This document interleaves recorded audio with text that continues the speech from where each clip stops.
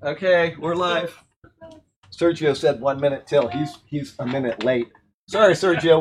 We're live, buddy. Okay. Are we ready to go? Yes, we are. Go ahead and go. You much funny. Half. Outside, divide, half. Cutting in half. And wall.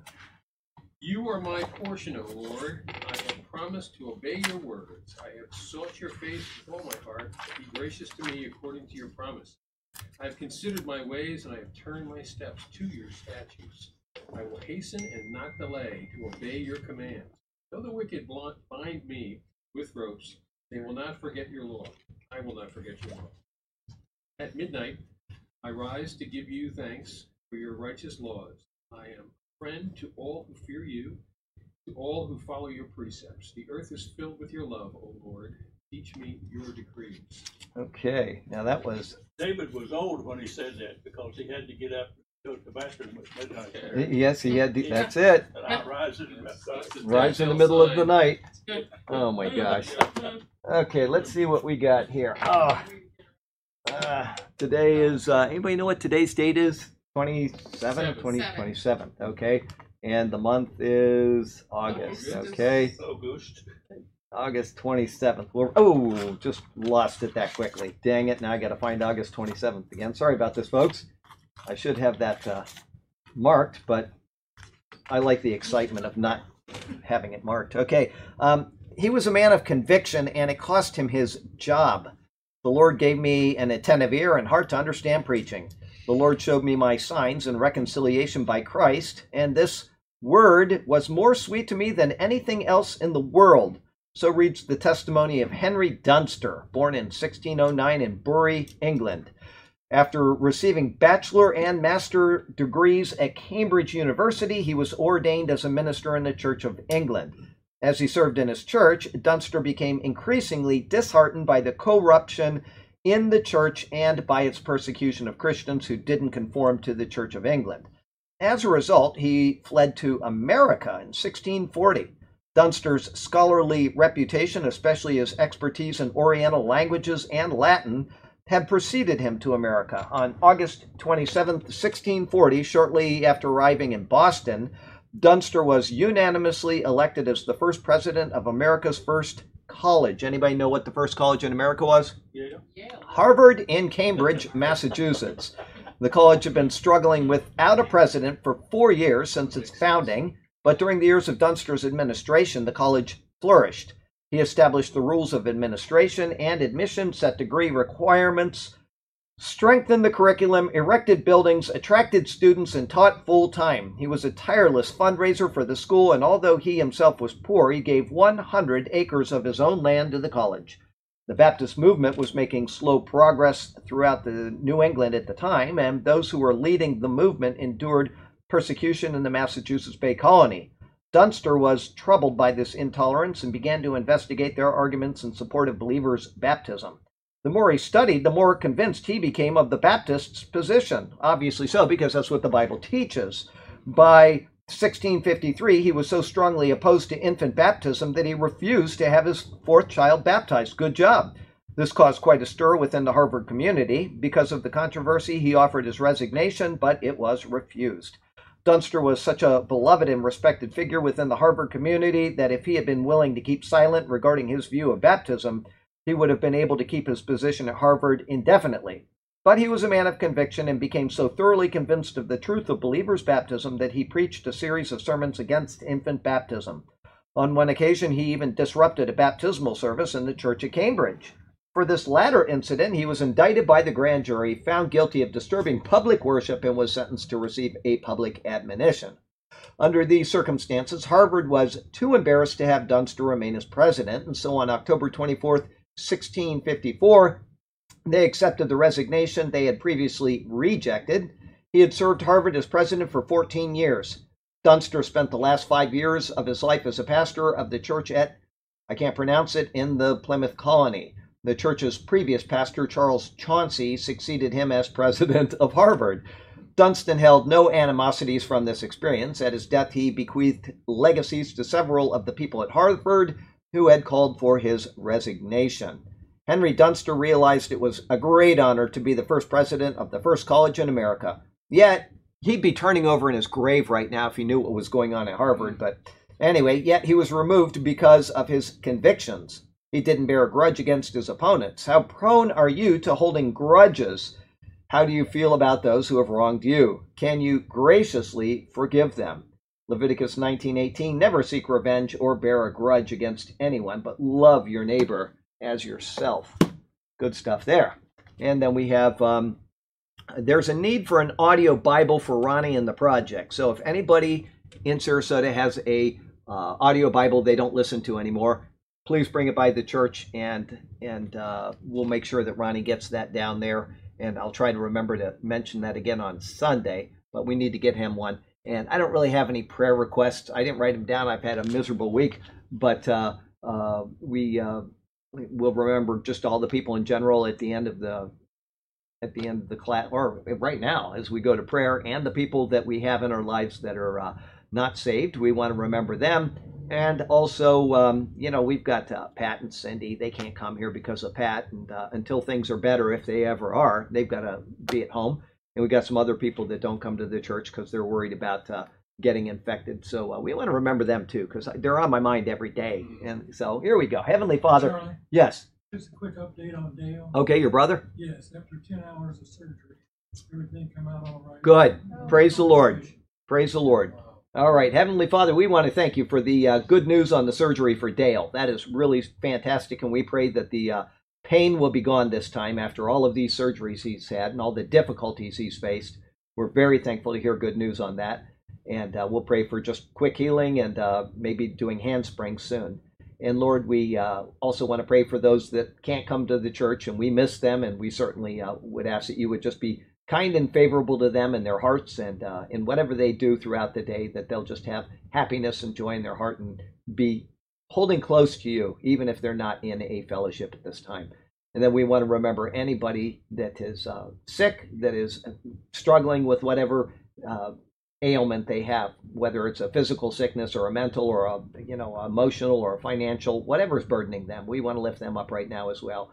And then we also want to lift up the people in our lives that don't know Christ yet, and that's a burden on our own hearts, but it's certainly a greater burden in their life that they don't even realize they have.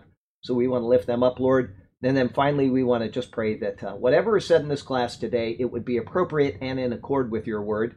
And if something is said which is not, that would be alerted to the people that listen, whether they're here or whether they're online or even later someday listening to YouTube, that it would be, you would graciously alert them to the error of my teaching and lead them to a correct analysis of whatever it is. But we would pray that's not the case. And we certainly would pray that you would be glorified through this class. And we pray it in Jesus' name.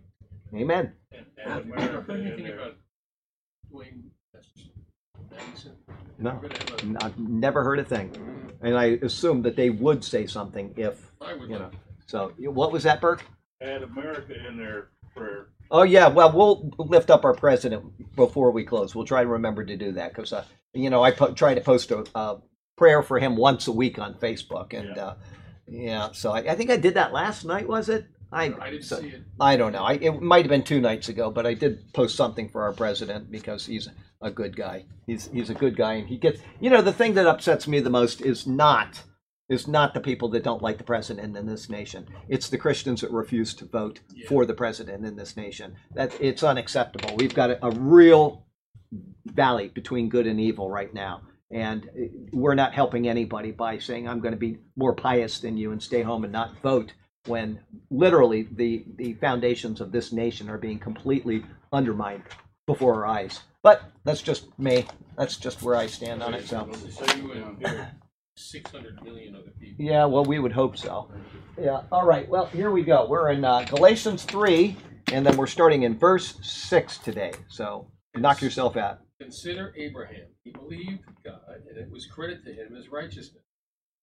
Oh, that was short. That's all he wrote. Okay. It was so short I didn't even read the verse. So I should probably read it again just to make sure that it's, This one says, just as Abraham believed God, and it was accounted to him for righteousness. Sounds pretty much the same. What's that, Burke? Read Genesis 15 and whatever. Genesis 15, verse 6. Yeah. Yeah, we'll get to that. I am certain of that. I'm absolutely certain of it. Rest assured. In the previous verse, Paul asked a question of the Galatians. That was verse 5 last week. Now in verse 6, and because of the obvious nature of a proper response, he skips the answer entirely. Instead, he simply moves into an illustration of the answer. The illustration is not from the time of the law, but rather from the time before the giving of the law. Okay, remember that. Abraham was here, the law was here, and then Paul is down here. So the law is something in between the two of them, because Paul calls this the dispensation of grace. There you go. Okay, so there you go. So obviously, if he's going back to Abraham, he's going back to before the law. The illustration is not from the time of the law, but from before the giving of the law. Further, it involves the great man of faith to the Hebrew people, Father Abraham. And so in his illustration, he begins with, just as Abraham. If one were to pull out any example of faith in God and in his promises, Abraham is the logical person to choose. The record of his life demonstrates a reliance on the Lord at a time when such reliance was unknown to the ancient world. But you know what? It does say that Abraham was where when he was called? Ur of the Chaldeans, okay? And it even says, if I can find this, I don't know if I'm going to refer to it, but we want to make sure that we have our, and I'll probably say it later in Galatians, but I may not. So really quickly, let me see if I can find this. It's probably about Joshua 24. And I just want to make a point, so I don't want anybody to get upset at this and say blah, blah, blah. But His family was heathen. What's that? That his family was heathen? That his family was heathen. That's exactly right. It says, we want to see if we can find this. It's Joshua 24. And Joshua said to the people, thus says the Lord God of Israel, your fathers, including Terah, who is Abraham's father, and Terah, the father of Abraham and the father of Nahor, dwelt on the other side of the river in old times, and they served other gods. So he doesn't say Abraham explicitly, but we know that Abraham was a part of that because he came from Ur of the Chaldees. Okay, we'll go on a little bit. Then I took your father Abraham from the other side of the river. So we have kind of a play on words there, if you know what the meaning of Eber is. That's the generation that did the moving. Okay, Eber means to cross over. That's his name. And the Hebrews come from Eber, and they are the ones that crossed over. Okay, so they crossed over from Ur. They crossed over the river, but they also crossed over spiritually, because Abraham in Genesis 13 is called Abraham the Hebrew. Okay, so you have to kind of understand the puns, or I guess that's the best word for it that's going on. What? You got something in mind? Does that go back to Ham also, Eber? No. Ham is the son of Noah. Eber comes later. He's in the line of Shem. Shem. Yes. Okay. I just read that last night. Okay. Well, you just had too much reading, and your mind was jumbled up. Yes, jumbled up with it. But you're absolutely right. He's in the line of. Can we help you, ma'am? Oh, that's my mother. Oh, I'm sorry. I just saw. I couldn't see who it was coming through the door. She's going to throw a sponge at Yes, you she someday. will throw a sponge at me. Okay, so anyway, so now we understand the context. Is that Abraham is the man of faith, but he came from a place of no faith. He came where they served other gods. Okay, that's Joshua 24. I think it was verses 2 and 3 if you want to go check that. Anyway, here we are. He's the logical person to choose. The record of his life demonstrates a reliance on the Lord at a time when such reliance was unknown in the ancient world. And because of this, the example Paul will show that a precedent had been set which preempts righteousness coming through the law. This is what he's going to do. He's going to show that righteousness has nothing to do with the law of Moses. It was preempted completely. Instead, it says Abraham believed God, and it was accounted to him for righteousness. He believed, and he was declared righteous, okay? That's before the time of the law. The reason why he's doing this, because we need to go back and consider the context, is that in chapter 1, Paul says, I can't believe you're departing from the message I gave you. And then he says, if anybody comes and he presents a gospel other than the gospel we gave, he doesn't care if it's an angel in heaven or we ourselves, he says, let him be accursed. Okay, and he says it again to stress it. He says, let him be accursed. And he's going through these points saying that you do not go back to the law. He's being very methodical about this as well. And as I said, we could have stopped with a verse back in chapter 2 and just ended, and it would have been enough for most people. But apparently it's not enough for everybody. So we have the whole book of Galatians, which we're going to go through still. And even then it's not enough. People want to cling to their own righteousness by doing something to please God. And God rejects that. He rejects that every single time. There is no thing that God didn't create. There's no thing that we can give him. Nothing except faith. We can't see God. He's not visible to us. And so when we acknowledge that he's there, we're acknowledging that in faith. And then further, we don't have Jesus with us right now. What we have is this book that tells us about Jesus. Okay? We are, as Jesus himself said to Thomas, blessed are you who believe, but blessed are those who do not see and yet believe. And so the whole Bible is based on faith. It's based on faith. Okay, so we'll go on. That's the context, is that Paul is trying to get the thinking straight in the minds of the Galatians. Okay, and I've lost my place. As the law was still hundreds of years later in history, 430 years from the time of Abraham when he was first given the promise all the way down to the law, which Paul will explicitly state pretty soon, but it was hundreds of years later in history, then this demonstrates that righteousness is not something granted by the law. If he was granted righteousness apart from the law, then it shows that this is the standard and proper way for people to be saved in this manner at any and at all points in history. Okay, the law he explained in Romans, he explains it a little bit here. He gives several reasons for the giving of the law, and he's going to explicitly say a couple of them, I think, in this chapter 3. But I won't get ahead of myself then, because I'm pretty sure it's this chapter, but there are reasons. One of them he doesn't give in this book. I think it's in Romans where he says it's to show how utterly sinful sin is. That's right, okay? Or some versions say how exceedingly sinful sin is, etc. That's one of the reasons. Okay, let me stop and we'll just go back to the Garden of Eden and make it simple. I think I brought this up last week, so I don't want to be too repetitive, but Adam is in the Garden of Eden, okay? God said you can eat of any tree that is in the garden. Any tree, okay? If he gave no qualifier, which he did give one qualifier, but if he gave no qualifier, then Adam could walk up to the tree of the knowledge of good and evil, and he could eat it, and sin could not be imputed, right? But he gave a qualifier. He says you can eat of every tree of the garden, Mikol Etz Hagan, of every tree of the garden, you may eat except the knowledge of the tree of the knowledge of good and evil. When he gave that qualifier, it means that if Adam disobeyed, he's got a whole garden full of all kinds of tasty delights. He's got all of this wonder in front of him. And instead of wanting to eat those, the first thing he does is he looks at that tree and he says, I've got to have that fruit. I mean, he probably made a beeline to it once the devil talked to him. I mean, it's our perverse nature. But if he didn't give that law, then sin could not be imputed. But as soon as the law was introduced, sin came through the law. Okay, and that's the point. One of the points of the law of Moses is to say, this is my standard. God doesn't expect us to meet that standard. I know people say they do today, but he gave us that standard, and he said, this is my standard. The man who does these things will live by them. Okay, that's right. Can anybody do the things of the law? No, absolutely not. Okay, so the law was a instruction manual, as Paul will call it in this chapter, a tutor to lead us to Christ. It might be chapter 4. Anyway, that was one of the reasons. The other one is to show how exceedingly sinful sin is. We got one command and we blew it. We get 613 commands in the law, and it shows us how exceedingly sinful sin is. We keep blowing it, and we keep blowing it, and we keep saying, how am I ever going to get out of this pit?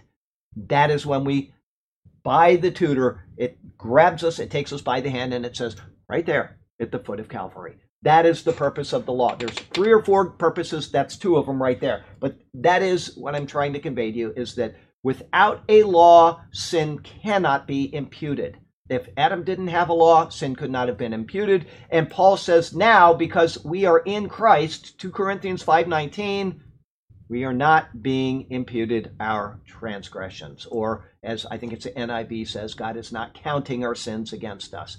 because we are not under law. We are under grace. So the logic is, if you want to go back under law in any way, shape, or form, then you are now asking to have sin imputed to you because you're not going to meet that law. That's the point. That's where we're at. So before the first law, Right. don't eat from that tree. Right. Did sin exist? Well, it existed potentially, but there was no way to have it actualized. Without a law, sin cannot be actualized. Okay? Now, Adam could sit down there if he was in the garden for 400 years and he says, well, I wonder what would happen if God told me not to eat, of this tree or that. And then he could know that it exists, but probably not even that, because it says he would have no knowledge of good and evil Right. because he ate of that fruit. So it may not have, That's the other thing too, because if it's a tree of the knowledge of good and evil, it had to exist. Well, that's right. Yeah, it was there. It was just it was not.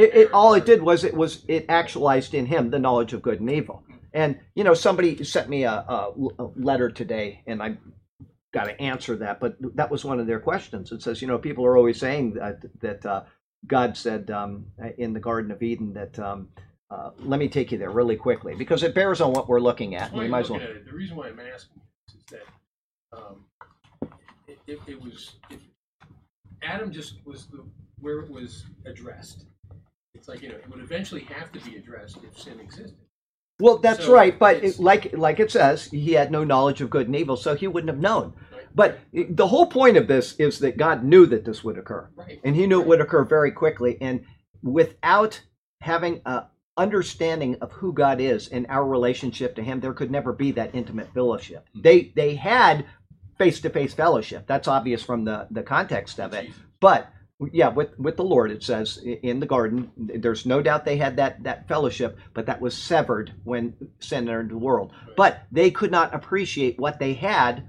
You can't understand good without knowing bad. You can't understand what salt is unless you taste salt and compare it to bitter. If all you ever is given is salt, then that's all you'd ever know. So contrast is what makes us understand things. But the question that this person asked, and this is a good question, I'll answer I don't think they watched the Bible studies. They just sent me a letter, but it said, where is it? The serpent said, now the serpent was more cunning and he said to the woman, blah, blah, blah, has God indeed said, you shall not eat of every tree of the garden? And the woman said, the serpent said to the serpent, we may eat the fruit of the trees of the garden, but of the fruit of the tree of which is in the midst of the garden, God said, you shall not eat it, nor shall you touch it, lest you die. And then the answer is, then the serpent said to the woman, you will not surely die, for God knows that in the day you eat of it, your eyes will be opened, and you will be like God, knowing good and evil. Okay, well, there's two things to consider, and their question was based on that answer there. Okay, there's two things to consider. Did the devil lie? Yes. Yes, and He yes, and no. yes, and no. Right. Here's why. It's Wait. tempered. Then the serpent said to the woman, you will not surely die. That was a lie, because God said, on the day that you eat of this, you will surely die. Now, somebody could say that Adam lived 930 years, and so it's not true. But God wasn't speaking of physical life. He was speaking of the spiritual connection between God and man.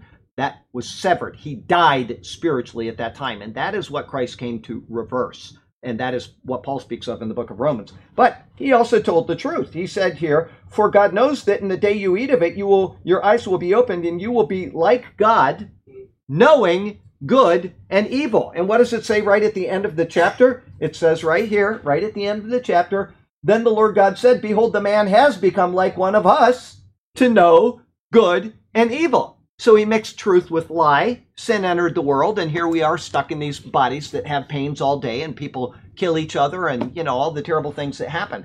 But the devil will twist the simplicity of what God says so that we get confused over it. And that's why we need to be very careful when we evaluate the Word of God, is to not add to it. We need to not twist it in any way, shape, or form. But this is what happened in the garden. They now have the knowledge of good and evil, and we cannot handle that responsibility. That is evident right from the beginning, and it's all the way through the Bible. We cannot handle that responsibility in relation to a holy God without Jesus Christ. Okay, so the law is still hundreds of years later. It demonstrates righteousness is not something granted by the law. if he was granted righteousness apart from the law, then it shows that this is the standard and proper way for people to be saved in this manner at any and at all points in history. Paul's quoting of this passage from Genesis is that of the Greek translation of it. It is the same quote that he made, and with the same intent as in Romans 4:3, that of the timing of God's declaration of righteousness. Not only was Genesis 15 verse 6 prior to the giving of the law, but it also came several chapters and many years before the sign of circumcision. Genesis 17. Okay, you've got Genesis 15. Yeah, no, Jonah's way later. We've got Genesis 15, and no sign was given at all. It was many years later, like I think I figured at one time, it's like 20-some years later, 25 years later, whatever. It was way later, and I may be wrong on that, so don't make a squiggle in your brain. But later came the sign of circumcision. Now that's important because Paul is going to now use that sign as his benchmark for the rest of the book of Galatians. He hasn't used it yet, but he's going to introduce that, and circumcision is his benchmark. Circumcision is what was asked. Actually, it was instructed and required of Abraham. Every male will be circumcised in his flesh, in the flesh of his foreskin, on the 8th day. Any male that is not circumcised in the flesh of his foreskin on the 8th day will be cut off from his people. And then later that became a precept in the law of Moses itself. That's why Jesus said, Moses gave you circumcision. And then he qualifies it. He says, not that it was given by Moses, it came through Abraham, but it became a standard in the law of Moses as well. So not only is it required of the Hebrew people, but it's also required by the law itself. And so Paul is going to use that standard in the book of Galatians. Okay, Paul's quoting of this passage. What? You passed over it so quickly, I want to emphasize it. Don't say it because I may not have finished yet. What are you looking for? No. It says, I think, could be saved through all history, you said. Okay. Okay, people ask, were they saved different in the Old Testament than they are in the New? No, never. No. And I will get to that. I assure you I will get, yes, I assure you. But you said it just a minute ago. ago. Okay. Just passed over In all history, there is only one way to be saved. Okay. Only one. And it starts, actually, believe it or not, right in the Garden of Eden. Before they're expelled, the premise of being saved by faith is given right in the Garden of Eden. Adam was saved by faith.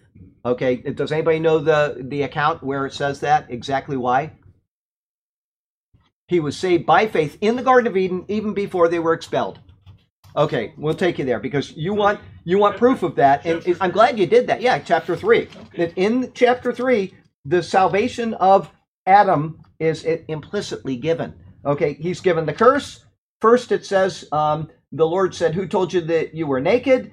And then in verse 12, it says, that man said the woman. We'll go down a little bit. The Lord God said to the woman, what is it you have done? She kicked the can down to the serpent. So now it's the serpent's fault, which it is, okay? And then the Lord God cursed the serpent. That's the first thing he does after that. Then he says in verse 15, I'll put enmity between you and the woman. The proto-evangelium, which is the first gospel, is given right then. He says, I will put enmity between you and the woman and between your seed and her seed. Faith in that verse right there is what saved Abraham. That verse, and I'm going to show you how. Give me a minute. I will put enmity between you and the woman and between your seed and her seed. He shall bruise your head and you shall bruise his heel. A promise of a deliverer is made in Genesis 3. Once that promise was made, anybody that believed in the coming Messiah and exercised faith in him is going to be saved. Okay, they're saved in the same way. They're not saved by the law. They're saved by faith in the coming Messiah. Okay, so the law anticipates the coming Messiah. So those people that were under the law that observed the Day of Atonement were granted that release from sins because it anticipated the coming Messiah. Then it goes, then to Adam he said, and then he curses Adam. Okay, then he gets down to, so he's cursed the serpent, then he says that the woman, and then he gets down to Adam, and it says, in verse 20, and Adam called his wife's name Eve, Hava, life, because she was the mother of all living. That was his demonstration of faith. By naming her life, knowing that a Messiah would come and restore life, God imputed it to him for righteousness. How do we know that? Because it says in the next verse, and also for Adam and his wife, the Lord God made tunics of skin and clothed them, a picture of being covered in Christ's righteousness. He demonstrated faith. He called her name Hava, the mother of all the living, before they had any children at all, and with the promise that life would come through the child. Grace through faith, even in the Garden of Eden, before they were kicked out. Yeah. Okay, so there you go with that. But that was a good point that you made, and I'm sure I'm going to get to that, but we wanted to get it out of the way. From Adam all the way to the last person that will ever be saved, it is by grace through faith, no other way. Okay, let's see here. Paul's quoting of this passage, Genesis 15:6, from Genesis is that, I've already read that, I'll read it again, from the Greek translation of it. It is the same quote that he made, and with the same intent as in Romans 4:3, that of the timing of God's declaration of righteousness. Not only was Genesis 15:6 prior to the law, the giving of it, but also it came several chapters and many years before circumcision. That's where we left off. Circumcision was mandated in Genesis 17, when Abraham was 99 years old, and when Ishmael was 13. That's right. However, Genesis 15 was prior to the conception and birth of Ishmael. Therefore, the declaration of righteousness was at least 14 years. I knew it was in here somewhere, possibly more. Further, Abraham's offering of Isaac in Genesis 22, and which is noted in James 2, came many long years after that. So he's been declared righteous. He has the sign of circumcision, and yet James says that we're saved by works. And what does he do? He cites the account of Abraham. But guess what? Hebrews comes before James, and in Hebrews it says, by faith, Abraham offered Isaac. The exact same example that James argues is a work is a faith. So it is a work of faith. It's not a work of earning merit. It is a work of faith. And the same thing is true with Rahab the harlot. He says, and look at Rahab the harlot. That's the same example that the author of Hebrews, which comes before the book of James, says that by faith, Rahab the harlot hid the spies. And so it's always a faith. Always. We cannot add works in, as Roman Catholicism does, or some Christian denominations, and come to a saving relationship with God. We cannot do it. We must come to him with no strings attached to the gospel. If we do add anything to the gospel, and I don't care what it is, you can't be a Democrat or you won't be saved, okay? Or you can't be ugly or you won't be saved. Yeah, well, as I said on Sunday, it's very difficult for me to believe that there are many of them out there, but you can be a Democrat. That is not a qualifier of, and guess what? The thing is, put it this way, suppose somebody is a Democrat and they hear the message of Jesus. They haven't changed their status yet, but they are saved when they believe in the message of Jesus. And then hopefully they say, I'm going to take this and I'm going to be responsible with it, and I'm now going to get away from this den of wickedness. But that is secondary. That has nothing to do with salvation. So we got it. John, Jesus himself said, and this is the work. This is the work of God, that you believe in the one whom he sent. John 6:29, is that right? That's exactly. Okay, John 6:29. This is, he was going to read it. This is the work of God, that you believe in the one whom he sent. And as a matter of fact, it was yesterday or the day before. Let me take you there because you cited that. There's something that we need to know about that. It's from Revelation chapter 2. I don't want to get too far away from where we're at, but you brought this up. In Revelation 2, we're in the Revelation daily commentaries I'm writing and posting. I typed Revelation 2 verse, where is it? This is the angel of the church at Ephesus. So it's in Revelation 2 verse 7. He who has an ear, let him hear what the Spirit says to the churches. To him who overcomes, I will give to eat from the tree of life, which was taken away. We saw that just a few minutes ago. To the tree of life, which is in the midst of the paradise of God. And so I'm going to do a diversion from the main subject of Revelation 2 verse 7, and I'm going to insert what it means to overcome, which is kind of tied to what you said there. I may have even cited that verse, but to overcome in the Bible is very specific, and I'll insert that into the commentary, or I have done it, and you'll read it in 10 days or so.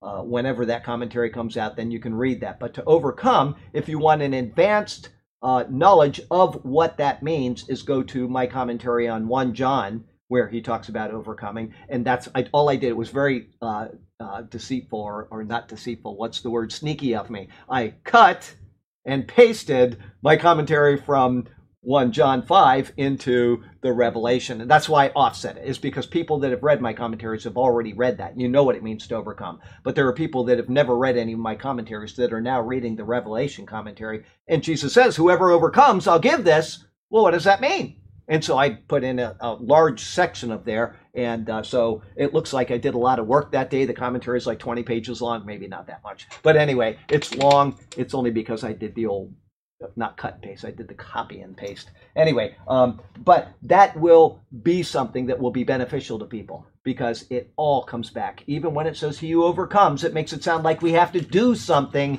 Overcoming, it has something to do with something, but it's only in the regards to faith.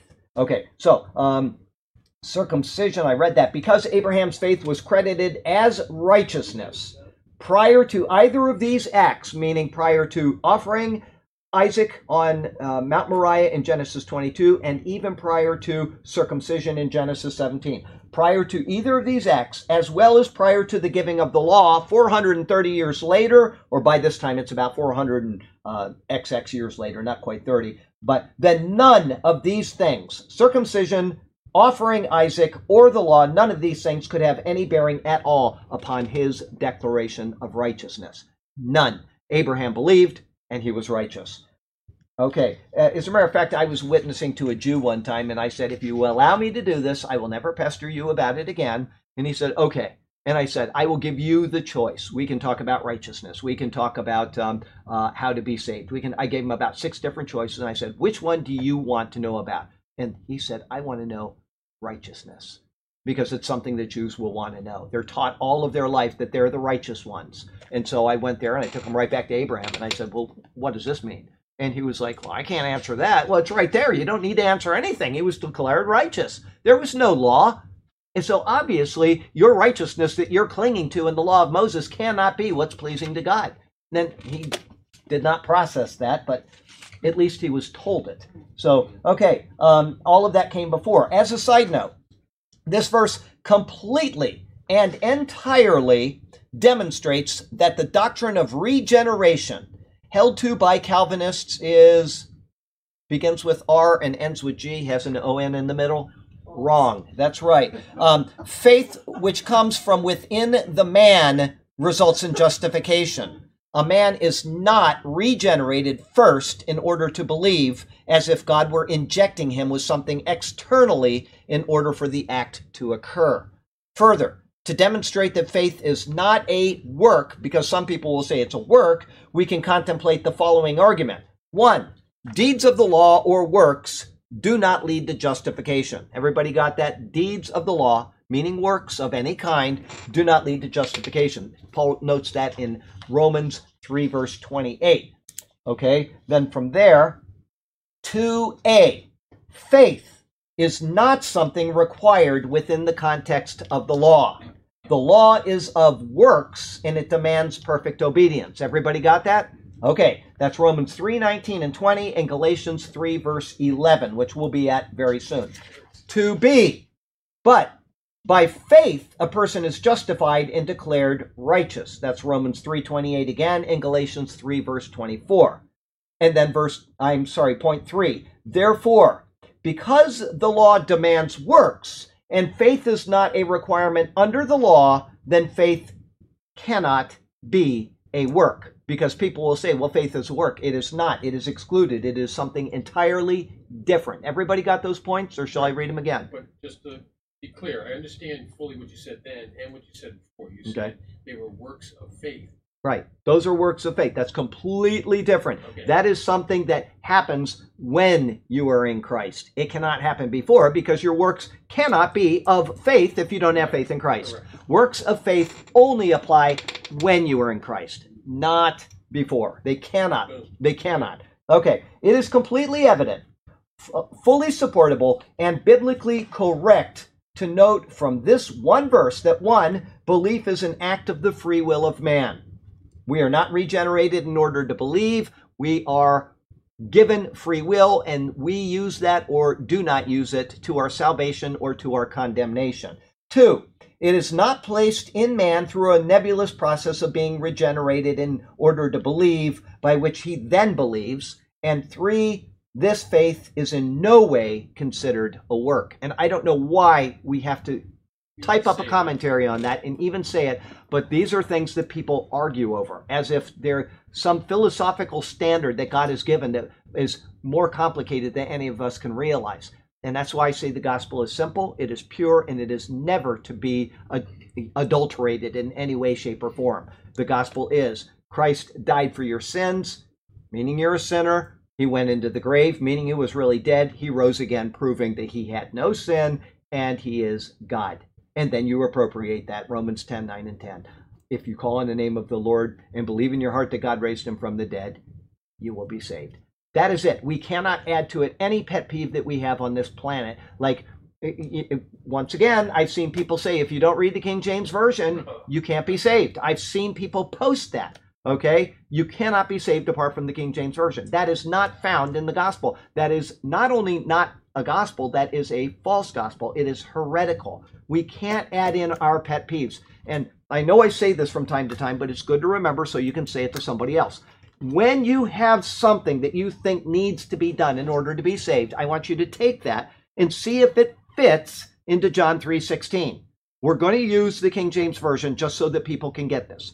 For God so loved the world that he gave his only begotten Son, that whoever believes in him should not perish, but has everlasting life, if he also reads the King James Version. Okay? It doesn't fit. Okay? Whoever believes and reads the King James Version will have everlasting life. Whoever believes and supports Israel will have everlasting life. Whoever believes and whatever it is, whatever your pet peeve is, insert it into John 3:16, see if it fits. It won't, and then just go back to John 3:16 and believe it. God sent his Son, and he made it so simple for us to simply accept by faith. Don't add to the gospel, okay? Don't add to God's word at all. But, okay, once again, it's belief is free will. It's not placed in man externally, and faith is not considered to work. Therefore, the truth of Scripture indicates from the first pages of Genesis that man has been granted free will. That's evident as it can be, right on the nose of your face, face of your neck, whatever, in Genesis 3, granted free will, and that he must exercise that as that gift in faith. Okay, and that is seen when he named his wife Chava. It pleased the Lord that he did that, and he said, I'm going to impute to you righteousness. I'm going to make a picture of that by covering you. And what did he do? He got what did he cover them with? Fig leaves? No. Animal skin. Animal skin. And what does that mean? An animal died. A lamb, probably. It doesn't say that, but an animal died in order to have its skin taken and covered. That's a picture of Christ's imputed righteousness. Christ had to die to cover us from our sins, okay? So all of that is found right there in the beginning of the Bible in chapter 3, okay? Further, this faith must be properly directed and in line with the revealed light which God has provided. The reason why I say that is because people say, I have faith in God. And that's true. You have faith in God. You believe in Allah. Your brother went and blew himself up at a mall and killed a bunch of people, and you have faith that he's going to go to heaven. It doesn't matter if that's what you believe. If it is not true, it doesn't matter. So it must be properly directed faith, and that can only be found in faith in God's promise of the Messiah, looking forward to him, or from our side, looking back on him. Life application. Here we go. Life application. Doctrine matters. That's right. 3:7, please. But wait, let me open my Bible so that, okay, 3:7. Oh, you want me to? Yes. Okay. Good. I was at No, 45 minutes for one verse. Oh, that's This has to okay. be a That's because record. of all these guys asking all these questions and I am inserting one their... too. Okay. I'm bold enough. Okay, 7. Understand then that those who believe are children of Abraham. Okay, this is a little different. Therefore, know that only those who are of faith are sons of Abraham. They inserted the word only. It's not in the original, but they wanted to stress that to you. Okay, 3:7. What a knockout punch for heretics who say that we have to observe the law of Moses. The Galatians had fallen victim to the Hebrew roots movement 2,000 years ago, and Paul shows them the folly of this. The words here clearly indicate that whether Jew or Gentile, one cannot trace their ancestry back to Abraham unless he lives by faith, not deeds of the law. Okay, let me make a note here. I want to make just a really quick note. All right, okay, read that again. The words here clearly indicate that whether Jew or Gentile, one cannot trace his ancestry back to Abraham unless he lives by faith and not by deeds of the law. Okay, and that is also seen in Romans chapter 2 about being a Jew. Does anybody know the verse I'm thinking of? Romans 2, Paul says, okay, he in Galatians is taking it back to Abraham as faith. But in Romans chapter 2, I think it's probably verse 14, but I could be wrong. Give me just a second. Romans 2, let's see here. Jews and perishing. No, it's not 14. Do the things of the law. He does talk about the things of the law there, but then he says, indeed you. I know it's, I got more down here. It's verse 28. For he is not a Jew who is one outwardly, nor is circumcision that which is outward in the flesh, which is required by the law, and which was also required of Abraham, but long after his declaration of righteousness. For he is not a Jew who is one outwardly, nor is circumcision that which is outward in the flesh, but he is a Jew who is one inwardly. And circumcision is that of the heart, in the spirit, not in the letter, whose praise is not from men, but from God. And once again, he's making a pun there because the word praise in Hebrew is Judah, which is the name of the tribe. Judah means praise. And so he's making, you're not a true Jew unless you're circumcised in the heart. Okay, that's the point he's making. He's going back to the law to make that point. He's going back to Abraham here, but he's making the same basic point. Okay, where does it say in the Old Testament? I think it says it 3 times somewhere. Where does it say you must be circumcised in the heart? In the Old Testament. Probably Ezekiel was one. Okay, I don't think so. You don't think so? I think, yes. Jeremiah twice, I believe. Once certainly in Jeremiah, but the first one is actually in the Law of Moses itself. It's in Deuteronomy, I think, 32 in the Song of Moses, or Moses is... anyway, it's right in that area where he talks about being circumcised in the heart. And it might not be in 32, so don't make a squiggle there, but it's right there in Deuteronomy itself. Okay, so even in the Old Testament, circumcision of the heart was something that was understood by the people. It may have been ignored, but it was a precept that was given. Anyway, let's see here. Paul will continue to explain this, and he will defend it, but his words here alone show the stupidity of reinserting the law as a means of being justified before God. Abraham precedes the law. Abraham's faith was counted to him for righteousness. Therefore, the law had no bearing on his justification. God was pleased with him because he trusted the word of the Lord. Because of this example, Paul says, therefore, in theology, as in mathematics, 1 + 1 always equals 2. By diverting from the logic which Paul presents, the math is faulty. But when taken in the proper biblical context, we can know, as Paul says, know that only those who are of faith are sons of Abraham. If Abraham is Scripture's example for this doctrine, which he is, and if the law came after this example, then the law cannot be a part of it. In fact, it is opposed to it. And Paul will say that elsewhere explicitly. It is opposed to it. Paul will rigorously describe and defend what he means here. And he will also exactingly detail what the purpose of the law is. When he's done with his epistle, it will be shown that the faith of Abraham is to be the faith of the follower of Christ.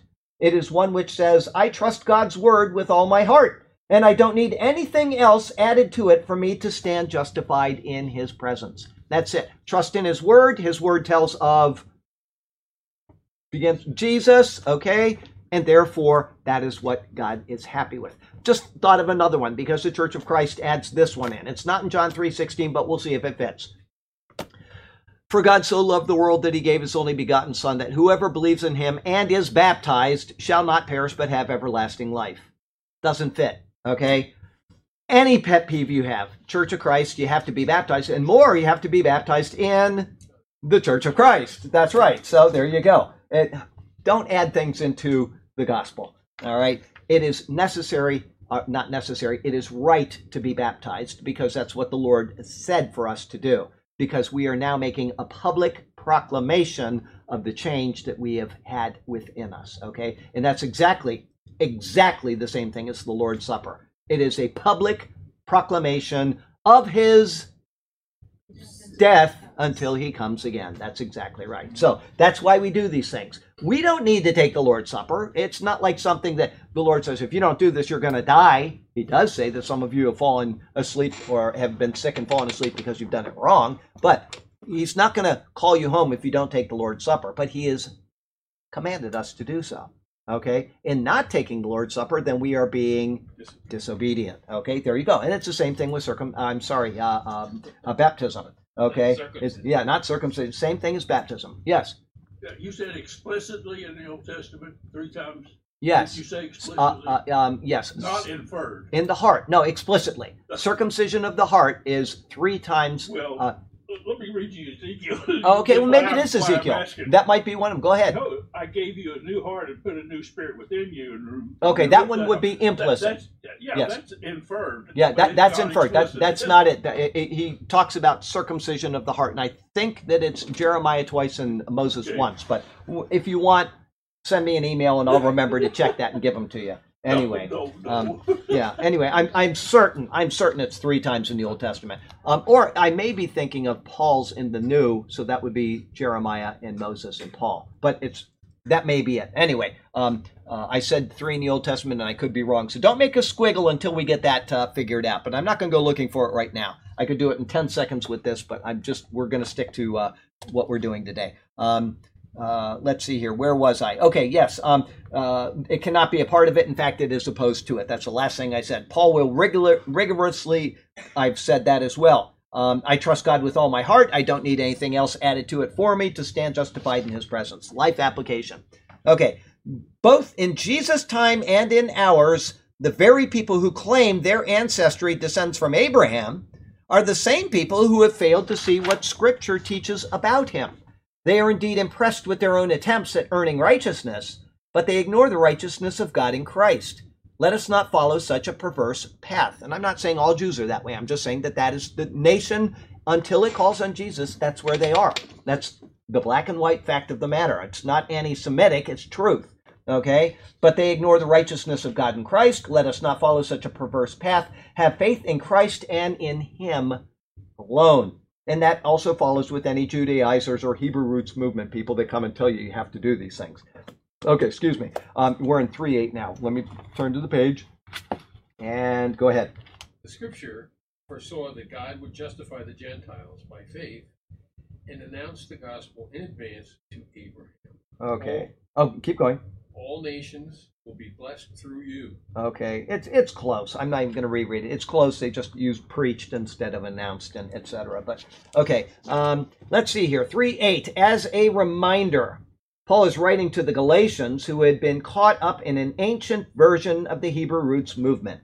They had been duped into believing that they would be more pleasing to God and could only stand justified before him by observing the law and all of the practices of the Jewish culture.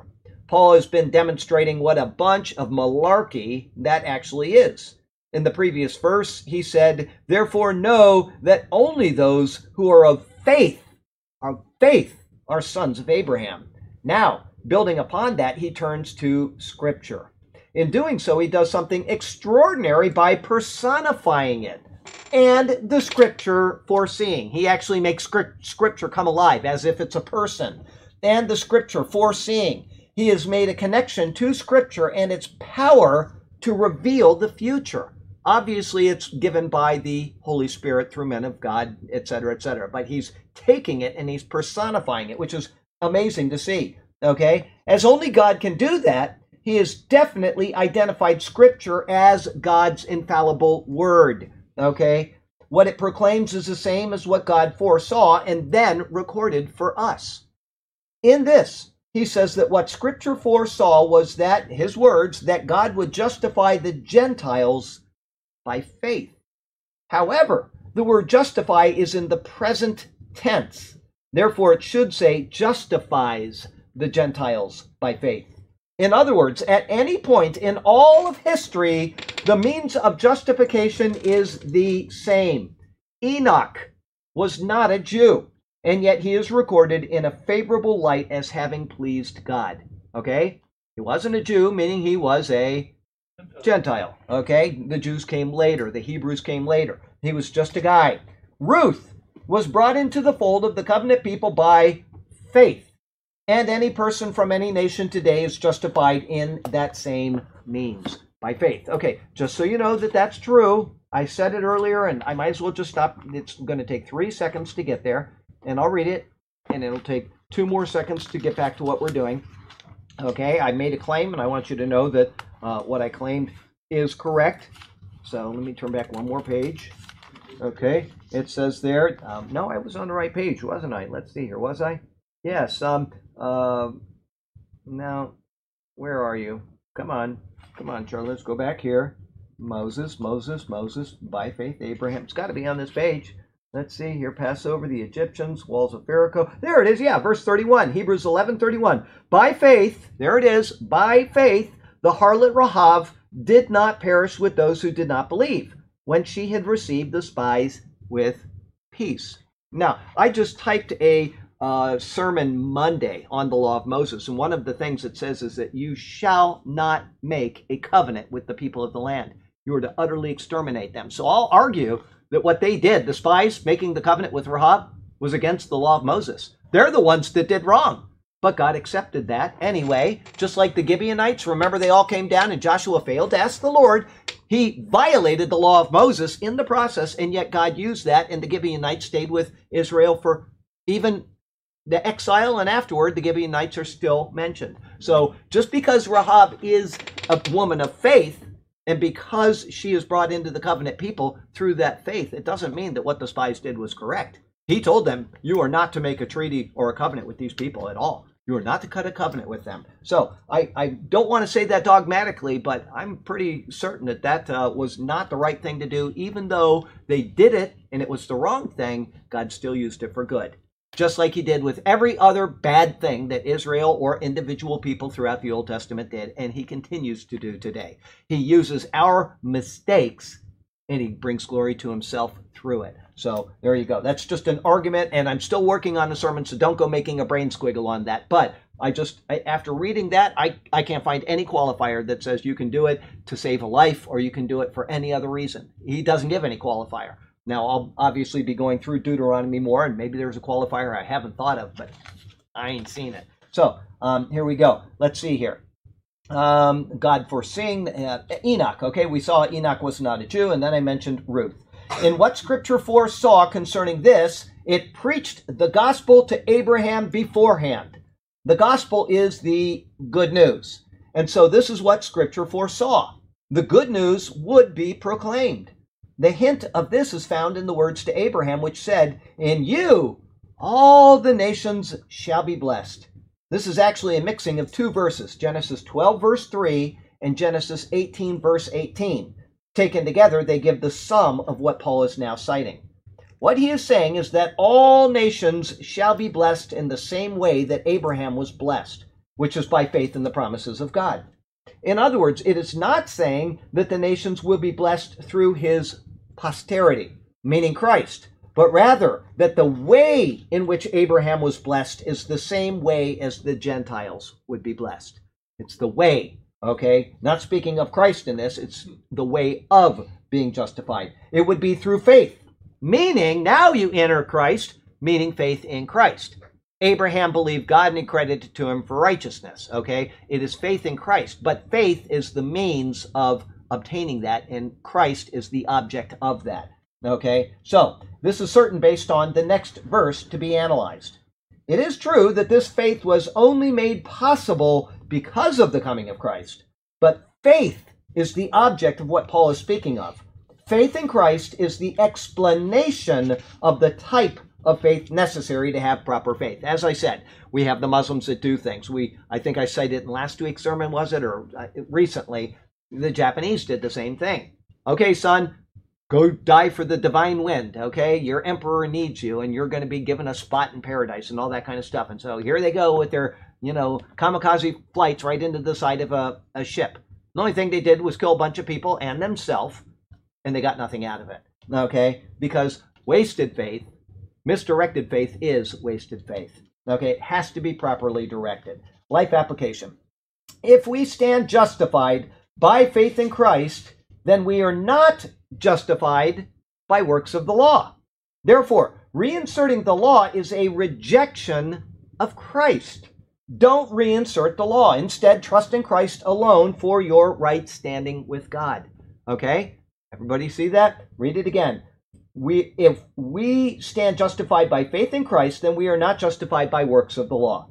Therefore, reinserting the law is a rejection of Christ. He will say that explicitly before he finishes this book of Galatians. He will say that, I tell you, if you allow yourself to be circumcised, Christ, No value. he is of no value to you. The New King James Version says it will profit you nothing. That's right. Okay, 3:9, please. Okay, Oh, wait. first, Yes, first go ahead. Listen to your advice and always read your footnotes. You Yeah. mentioned 2 of the Genesis Yeah, references to that. It was, you said 12:3 and 18:18. I think so.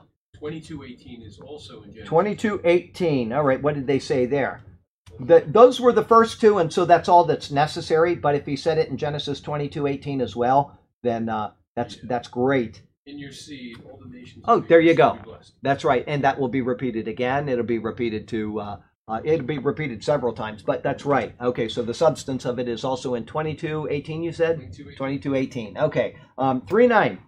Okay, last paragraph, and it's here. So, those who have faith are blessed along with Abraham, the man of faith. Okay, that's a little different. This one said, so then those who are of faith are blessed with believing Abraham. You said the man of faith. This one says believing Abraham. Okay, verse 3:9. This is a modification of verse 7, which said, therefore know that only those who are of faith are sons of Abraham. In the near repetition, Paul is emphatically stressing the connection between those who believe apart from works with Abraham, the great hero of Hebrew faith. This is because the Jews traced their lineage back to him. He was the first person noted as a Hebrew. Does anybody know what chapter that's in? Because I've already said it during You did this say class. earlier, and I don't remember. It was Genesis chapter, comes right after 12 and before 14. Anybody? I don't know. Oh.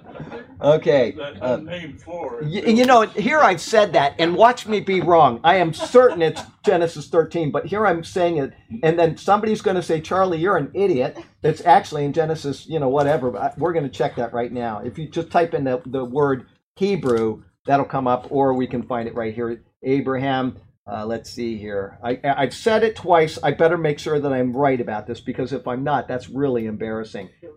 Abraham the Hebrew. That's all we need to know. Walk here, Abraham. Afterward, let's see here. Abraham, bring her. Come on. I'm not seeing it, so just type in the keyword Hebrew. You can do that, can't you? How about I can, 14:13? What's that? You got your number. I got my numbers backwards. Thank you for correcting me. 14:13. Okay, so I made a mistake. Isn't that something? But we got it corrected. I knew I should check that. Once I said it twice, it is 14:13. I knew there was a 13 in there, and that is my mental dyslexia, which goes right along with my reading dyslexia, which you see every Sunday when I read a sermon. But there you go, 14:13. I'm so glad that we got that corrected, because somebody would have checked and they would have said, you're such an idiot, Charlie. Okay, which is true anyway, so it doesn't matter. Let's see here. This is a modification of, yes, in the near repetition, Paul is emphatically stressing the connection between those who believe apart from works with Abraham, the great hero of the Hebrew faith, noted in Genesis 14:13. This is because the Jews trace their lineage back to him. He was the first person noted as a Hebrew, and he is who the Jews look to for the beginning of what constitutes their cultural life. Paul shows, and actually, you know what? It's kind of funny that that's the case, even though it is correct. But where does the word Semitic come from? Shem. That's right, the son of Noah. So when you say you're being anti-Semitic, well, guess what? The Arabs are Semitics too. All right, they're from Shem. Okay, so it's kind of funny that they have this, they co-opted this for themselves and nobody else, but anybody who's of the line of Shem would be considered a Semite. So what would be the correct slur? I don't know. I'm not even going to go there. Not even going to go there. Yeah. Paul shows that not all who are from Abraham are actually of Abraham and do not possess the blessing he did. And those who possess the same faith as he did, which predated the law of Moses, are counted as being blessed with him. Taking verses 7 and 9 together, the truth is revealed that those who possess his same faith are blessed in him, and they are also blessed with him. Because of faith in the promises of Christ, we become a part of the same family stemming all the way back to Abraham. Concerning the two words with and believing, Vincent's Word Studies gives a reasonable analysis of what they are referring to. The word with, not equals, like or as, but in fellowship with. Believers are regarded as homogeneous with Abraham, and thus sharing the blessings which began in him. That's the word with, and then Vincent goes on, the word believing. Those who are of the faith are one in blessing with him, whose characteristic was faith. Abraham was his noted characteristic, his faith. When we exercise faith, we are in the same faith with him. As long as it's properly directed faith. Once again, misdirected faith is wasted faith. Life application. And we got time. If one is relying on works of the law to be pleasing to God, then he is not in fellowship with Abraham, the great father of the faith. He does not bear the same characteristics which he bore. Instead, his circumcision is merely an outward sign without any true connection to what made him righteous in the first place. Okay? Meaning Abraham, him, not the other person. The reason for this is that Christ is the end of the law for all who believe. I'm going to make a note right now and say Abraham there because I don't want that to have something that I consider ambiguous. Okay, as the law is ended in Christ, the faith which he possesses in him, meaning any person who believes in Christ, is the same faith that Abraham possessed when he predated that same law. The promise was made, Abraham believed, the promise was fulfilled. We are expected to believe, not to go back into the law. Abraham was not under law. We are not to be under law. We are expected to do what Abraham did and simply believe in the Christ who was coming. We believe in the Christ who has come. That's it. Okay, 3:10. My Bible reads Abraham the believer. Abraham the believer. And I like that because... I just very infrequently use Christian.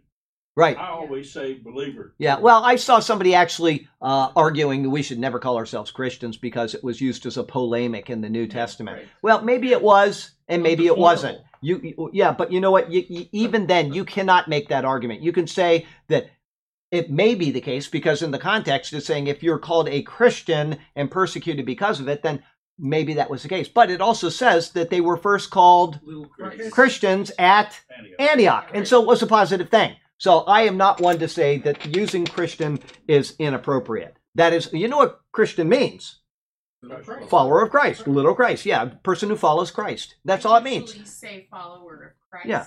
Just because Christian can be a loaded term in a Muslim context. It can, and you know what, but I am not into semantics. I am not going to do that. But I want to be clear. I understand So that. When you are doing your job, that's correct. When they say Christian, right, they equate what they see morally right in our culture and that's fine. With Christian, yeah. and that's not synonymous. No, it's not, but that's their misunderstanding. It's not ours. So that's yeah. why I say follower of Christ. Yeah, and that's So fine. that But I'm not going to do that, just so you know. I am a Christian. It is a biblical word. It is not something that is unscriptural. But for her job, if you know her job, you know why she's arguing that. Okay? I'm not into semantics with people. If they can't accept what I'm presenting them, that's their fault. It's not mine. I'm presenting them with the truth of God in Christ as a Christian. But Catholics can they lump that into. Oh, Christian absolutely. society. And everybody lumps us under Catholicism. Right. Everybody, the whole world sees us and they see Catholicism. And so that's what that's the point that she's making.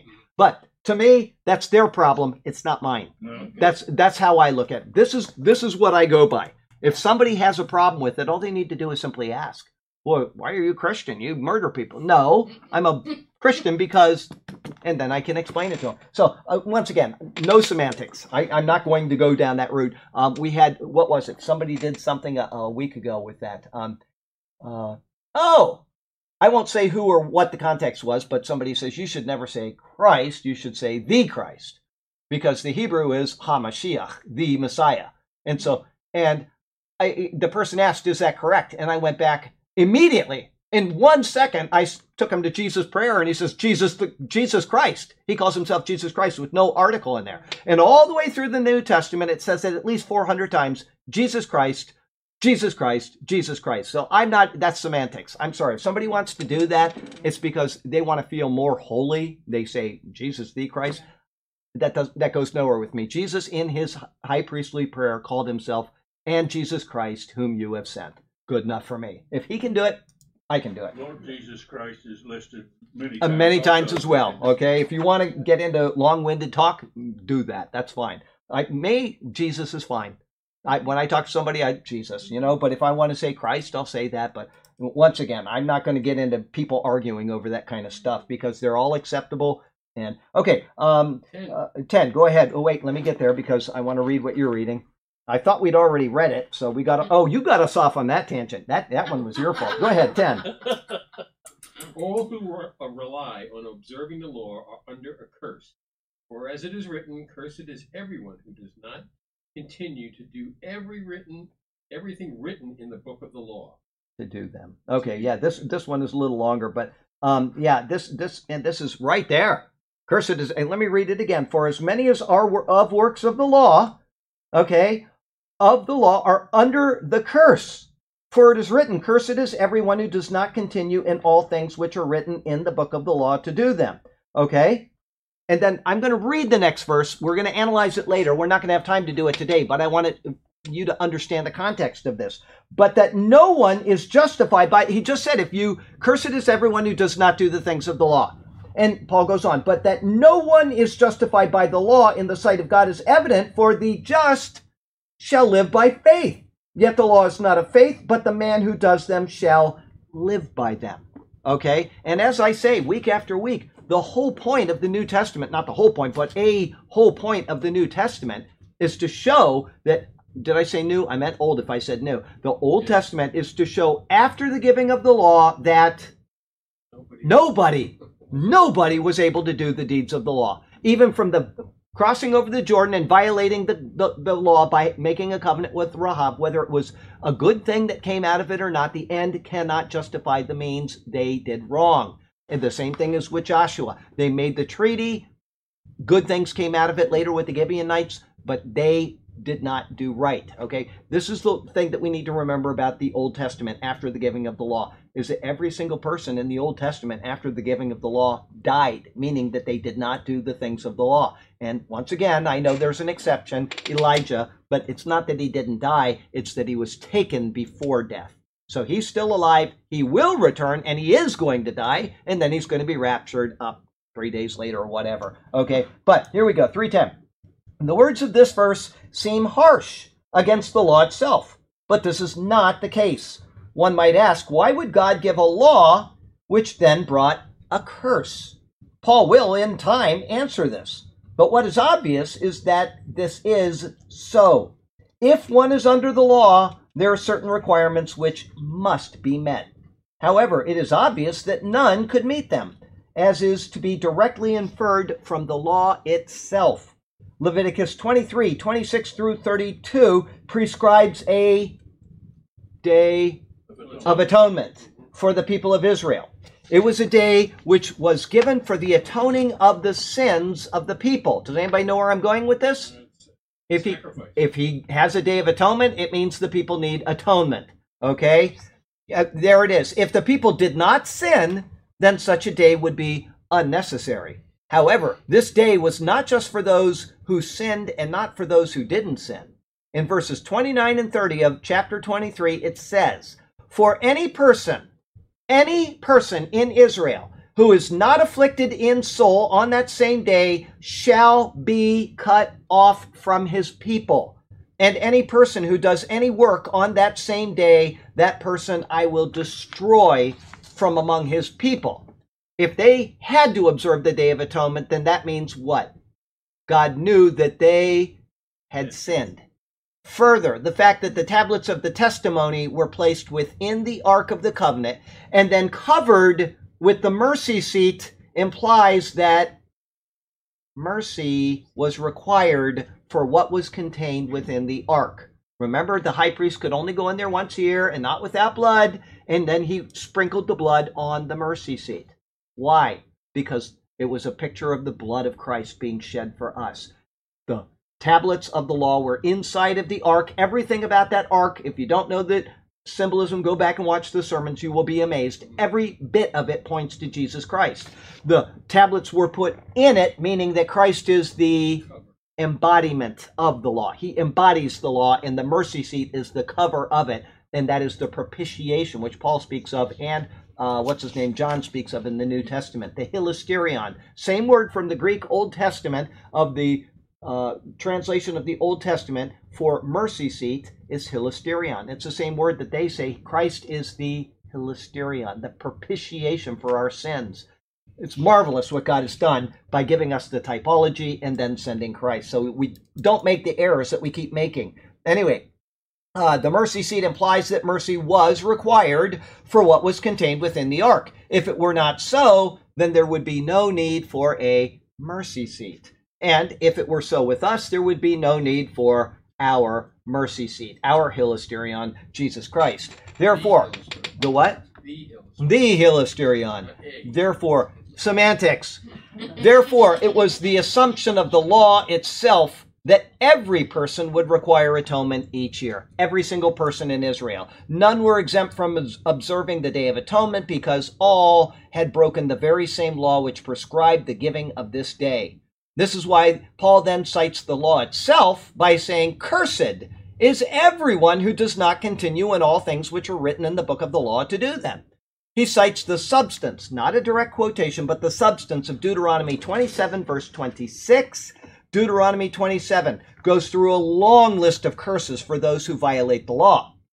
It then sums up all of those curses with verse 26. Now, this is when they enter into the land. They are supposed to have one group of people on Mount Ebal and one on Mount Gerizim. And they're supposed to say, "Cursed is he who does this." And then they say back, it's where they talk back and forth to each other, okay? However, the listed curses of chapter 27 are merely a portion of all of the other precepts of the law. In other words, the curse of verse 26 is not limited to the list found in chapter 27. Those curses are one part of the whole law, and this law includes the Day of Atonement rites. Therefore, if a Day of Atonement is mandated, then one was required to observe it in acknowledgement of the guilt that they bore before God. If they didn't observe the day, maybe because of trusting in their own righteousness or for whatever other reason, then they were cursed for not fulfilling the words of the law. However, if they did observe it, there was the acknowledgement that they needed the atonement for not having observed the law. Either way, they stood guilty before the law. Therefore, the law itself was based on, begins with G, ends with race. Anybody? It was based on grace. Everybody got that? Because you had the Day of Atonement. The precepts of the law could only bring condemnation, but the law understood this, and thus it offered this annual grace. If one relied on works of the law, they stood condemned before God and were under a curse, exactly as it says in Deuteronomy. This doesn't mean that they weren't expected to adhere to the law, but that they were to not trust in their adherence to the law in order to be justified. They were to trust in the mercy of God. They were to adhere to the law, but that was not what they were to trust in. They were to trust in the mercy of God. That's the point there, okay? They were to trust in the continued grace of God from year to year, the annual reminder of their sins. In the verses ahead, which we do not have time for today, Paul will continue to explain the purpose of the law and then detail the reason for Christ's coming in relation to that law. And we're going through the law right now, Deuteronomy. I typed up something on Monday, as I said. And by the time we get done with Deuteronomy, you're either going to say, that was really great, and I'm so happy we did that, or we're going to say, I'm so sick of law, I don't ever want to hear it again. It doesn't matter. It's something that we need to understand in order to understand what Christ has done. Just like we needed to understand the symbolism of the ark and the mercy seat and the table of showbread and the menorah, everything pointing to Christ. If we don't have that before Christ comes, then we don't understand what Christ did. The book of Hebrews would be almost blank because he goes back to that symbolism to explain that this is fulfilled in him. So they could look at it and say, I get it. and why people don't observe or look into the law, it's their loss. It's such a loss to not look into the law. Life application. Paul has noted that any who attempt to be justified by works of the law, meaning the law of Moses, are under a curse. If this is where you have placed your hope, Hebrew Roots Movement people, Seventh-day Adventist people, etc., then your condemnation is just.